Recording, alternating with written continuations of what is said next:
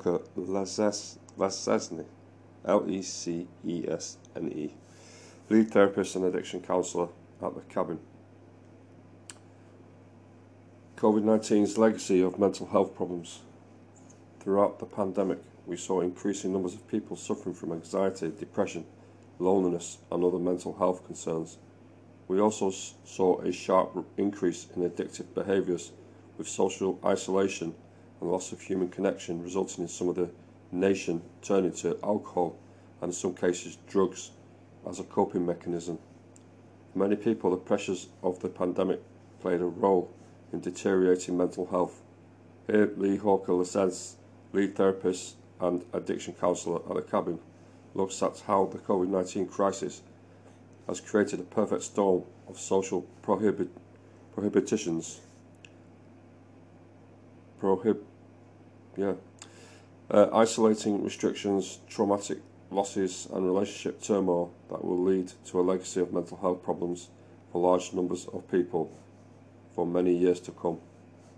Key statistics: the National Drug Treatment Monitoring System revealed 3,459 new cases of adults seeking treatment for drug addiction, a 20% rise from April the previous year. The Global Drug Survey highlighted an increase in the taking of illegal drugs, with a 44% rise in the use of cannabis and 28% increase in the use of prescription drugs. Public Health England revealed that in June 2020, 8.4 million people were drinking high levels, an increase from 4.8 million in February that year. Addiction, poor mental health warning signs, distinct changes in mood and personality such as lack of motivation, impulse behaviour and acting out of character, changes in friendship circles and or withdrawal from family life, work and social situations, financial problems, concerns, change in daily routines, lack of concern about appearance and personal hygiene, isolation, anger management issues, changes in appetite and weight, changes in sleep patterns. Addiction counsellor Lee Hawker comments: increased drug and alcohol use during the most austere phases of the pandemic has for many been the flawed antidote for the associated prohibitions,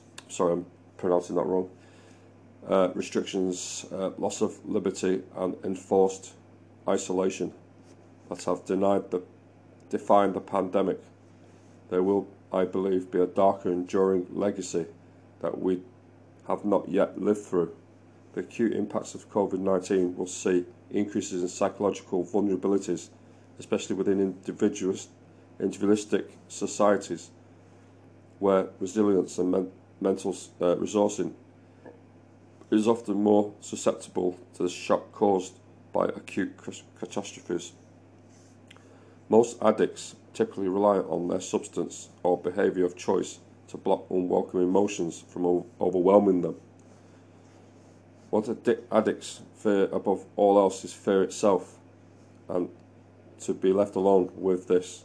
Since the Cabin's relaunch this year, a significant number of clients who have admitted for intensive inpatient treatment have reported that the pandemic left them with little to do other than face their feelings of unbearable sadness, fear and regret. Since the outbreak, we have seen both an acceleration and progression in addictive symptoms informed by unresolved grief, isolation, domestic violence, acute and complex trauma, marked financial insecurity and identity crisis. Much of the crisis of identity report by clients who are now in treatment present with ego dystonic symptoms. These are characterized by thoughts, impulses and behaviors that clients report as either repugnant, distressing, unacceptable or inconsistent with their self-concept. Lee continues, COVID-19 has created a whole cross-section of society who have been forced to endure long periods of uncertainty and isolation. For a significant number, it is likely that the distal long-term progression of cases that warrant inpatient care will correlate with the proximal increases in substance and alcohol use we have seen during the pandemic. And everyone who develops a substance or alcohol problem is a rapid progressor, but even with a time lag factored in, these cases will ultimately emerge and will translate into inpatient admissions in the near to medium future. It is important for someone who has addiction issues to get help, reclaim their life and get out of the vicious cycle of addiction. The sooner you and your loved one gets help, the better their chances of recovery, which is why it's important to seek help at the very first signs of addiction. It says here, editor's notes. This is the notes that they give people. You can use it or you don't have to use it. It says, located in Chiang Mai, Thailand, the cabin is... Okay, so they're talking about the cabin. So I'm not really too bothered about that.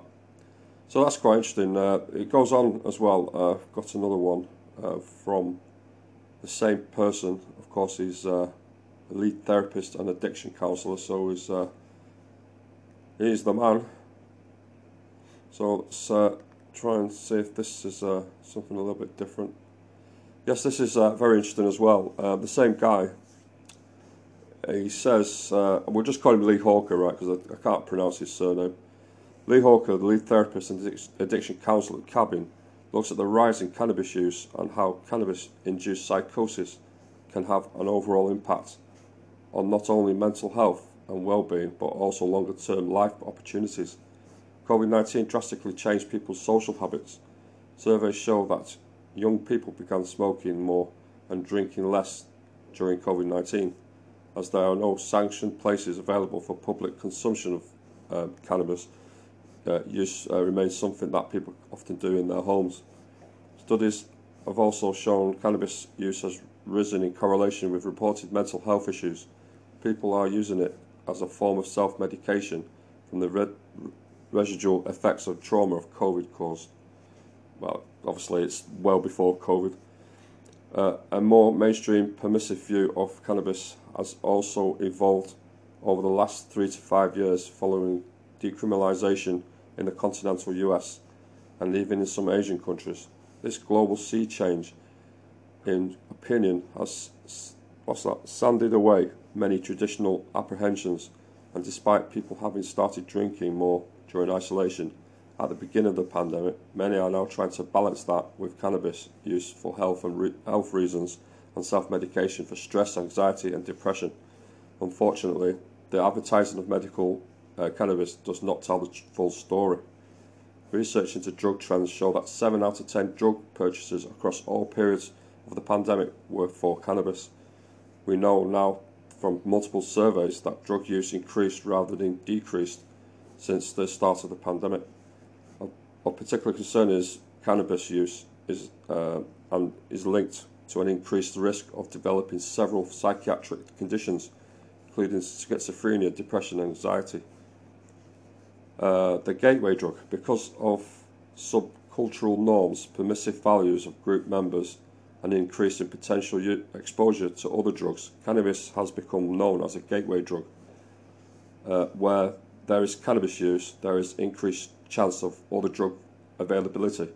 For those willing to experiment, this can lead to the development of other substance use disorders. Cannabis-induced psychosis. Cannabis is known as a risk factor for the onset of schizophrenia and cannabis-induced psychosis. While the underlying mechanisms are not well understood, studies have found that cannabis use is involved in 50% of schizophrenia, psychosis, and psychosis use.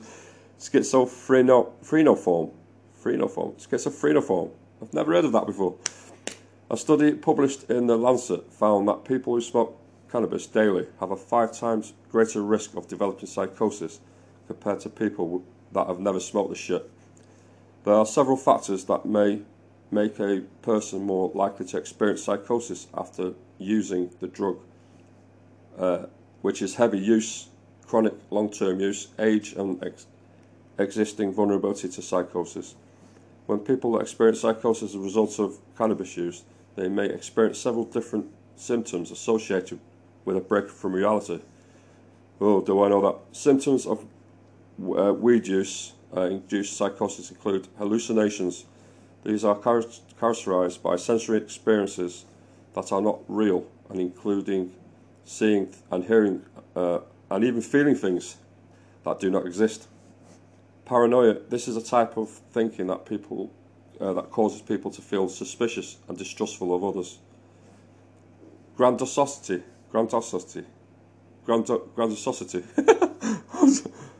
Right, I need my specs. Grandiosity, right. I'm not reading this right. Grandosis, right, okay. This involves having an exaggerated sense of power and importance. People experiencing grandiosity often feel they are superior or invulnerable to harm. Feelings of being persecuted. This is an aspect of paranoia where people believe that others are trying to harm them. Of particular concern are teenagers who use weed. Adolescents have a higher risk of experiencing psychosis. Research suggests that this might be due to the emotional challenges that sometimes contribute to weed use. Regular weed use, or cannabis, whatever you want to call it, by teens also affects the brain in a variety of ways, impacting cognition, learning and development. Research shows that people who use weed and have a certain variation of the AKT1 gene responsible for coding for an enzyme affecting dopamine signaling are at greater risk for experiencing psychosis. People who have the genetic variant and who use weed daily have a 7 times higher risk of developing psychosis. Other gene variants also play a role in increasing the risk of adults who use weed as teens developing psychosis. People may also experience symptoms during psychotic episode, including irritability, anxiety and racing thoughts. When psychosis is triggered by using a substance such as weed, these symptoms are acute rather than persistent. That means they typically resolve once the substance leaves the body. However, consequences of what happens while someone may be experiencing cannabis-induced psychosis may be far longer lasting. Impaired judgment and reasoning can also easily lead to further drug use with increases over time rather than decline. Cannabis-induced psychosis can also have an overall impact of mental health and well-being, increase the likelihood of progression of habituated use of cannabis and other drugs through social group membership, and affecting longer term life opportunities as a result. So there you go. That's the this is all about addiction, and I've had many emails to do this, so I have, and that is from a lead therapist and addiction counsellor, so he knows what he's talking about. Very professional individual. So it's up to you what you think of that. I take my glasses off now. It's okay. I don't really need to say any more. I think it says it itself, really.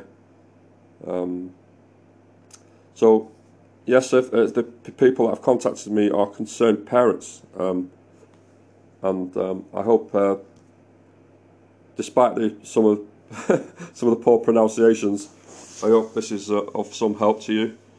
And I remember my last words now on this. I remember a Channel 4 program. I really remember this. It's stuck in my brain, but I can't find it. It must have been deleted, but it was there. And it was a kid. I think he was 16, ginger-haired lad, and he ended up, because of this cannabis use, this really heavy skunk. It might have been skunk or something really stronger than that. And he ended up in a mental health ward, and it was because of his addiction. And he came on, he was crying for help, man. Like, I mean, he was literally crying for help. He was fucked, man. He was gone. And it also kind of ties in with recent things. The use of that gas, the laughing gas, nitrous oxide, and now we're seeing massive canisters. Fucking hell! Right, I know what them kids were on last night. It was just shocking. Everyone was watching them. and yeah, quite a few people, and it stunk.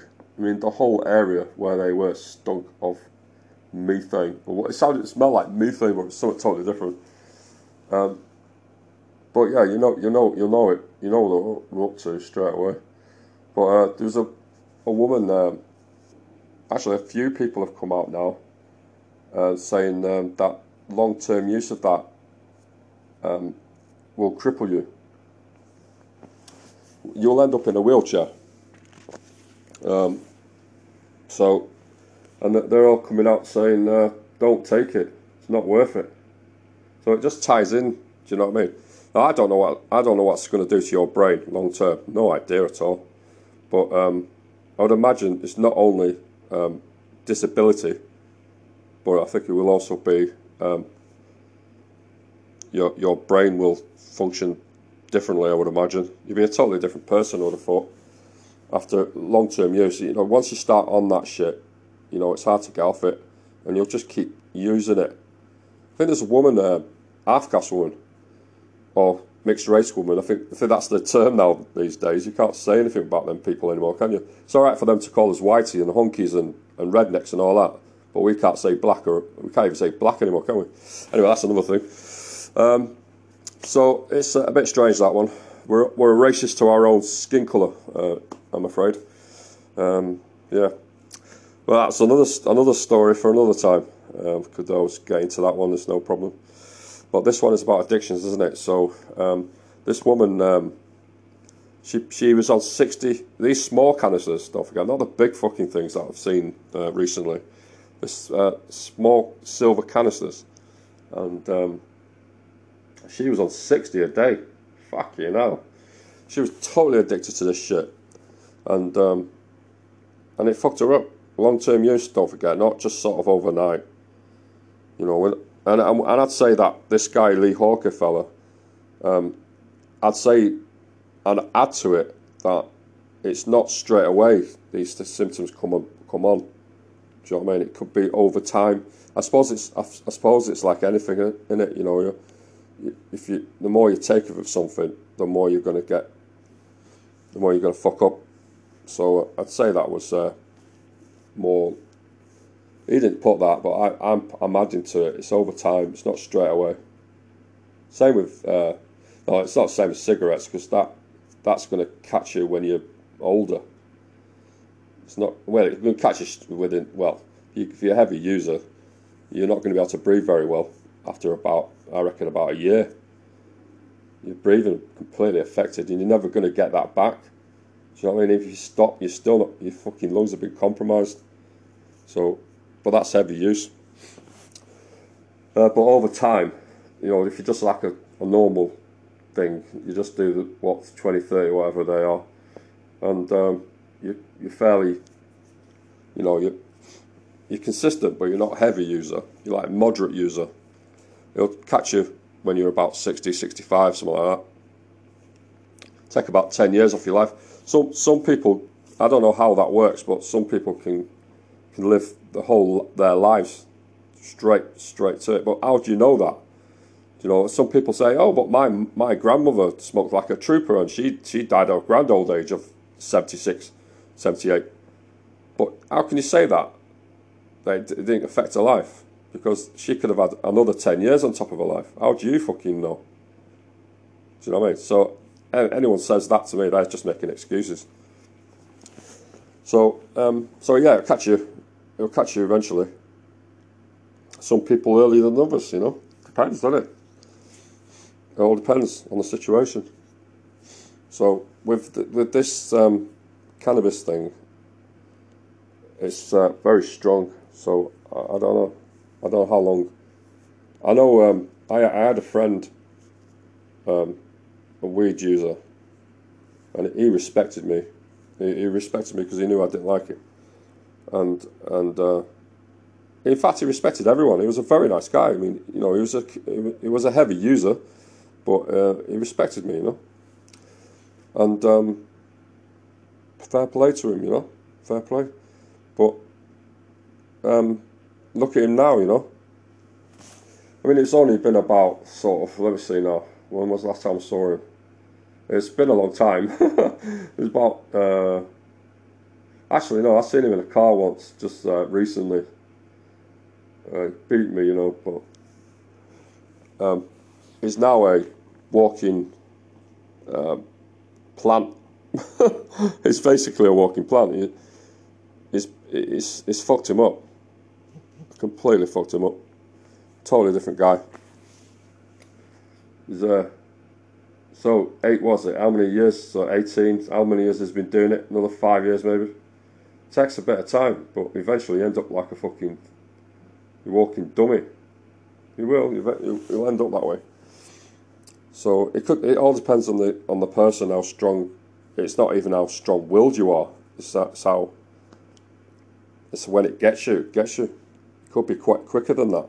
But I think if you're a child, and this is what this is really aimed at, I'd say it'd be quite quick. So anyway, guys, I hope that is of some interest to you guys. I know, like I say, there's been many people contact me through the email system on a different email that I would use on this computer.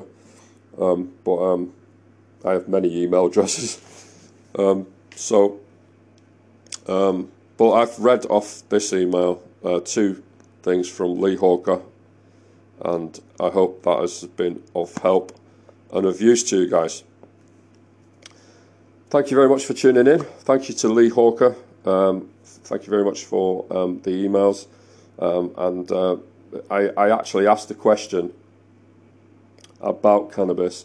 I wanted to know what the situation was, what it would do to people, because I don't think people realise. I think they think, oh, it's not done me any harm, but it is actually doing you harm. But I think that's part of the grandiosity. You think you're something else. It makes you think you're something else. You're untouchable. It won't hurt me and all that kind of thing. You know what you're talking about. That's the grandiosity. That's what it does as part of the side effects of taking this shit, you know. So you're actually displaying, when you start saying all these things, you're displaying one of the symptoms of psychosis. And of course there's other psychiatric disorders that come from that, and that has been proven well and truly to me. Anyway, guys, I will get going. Thank you very much to everybody who's contacted me, and thanks again. I'll be back with another one. Stay safe. Bye-bye.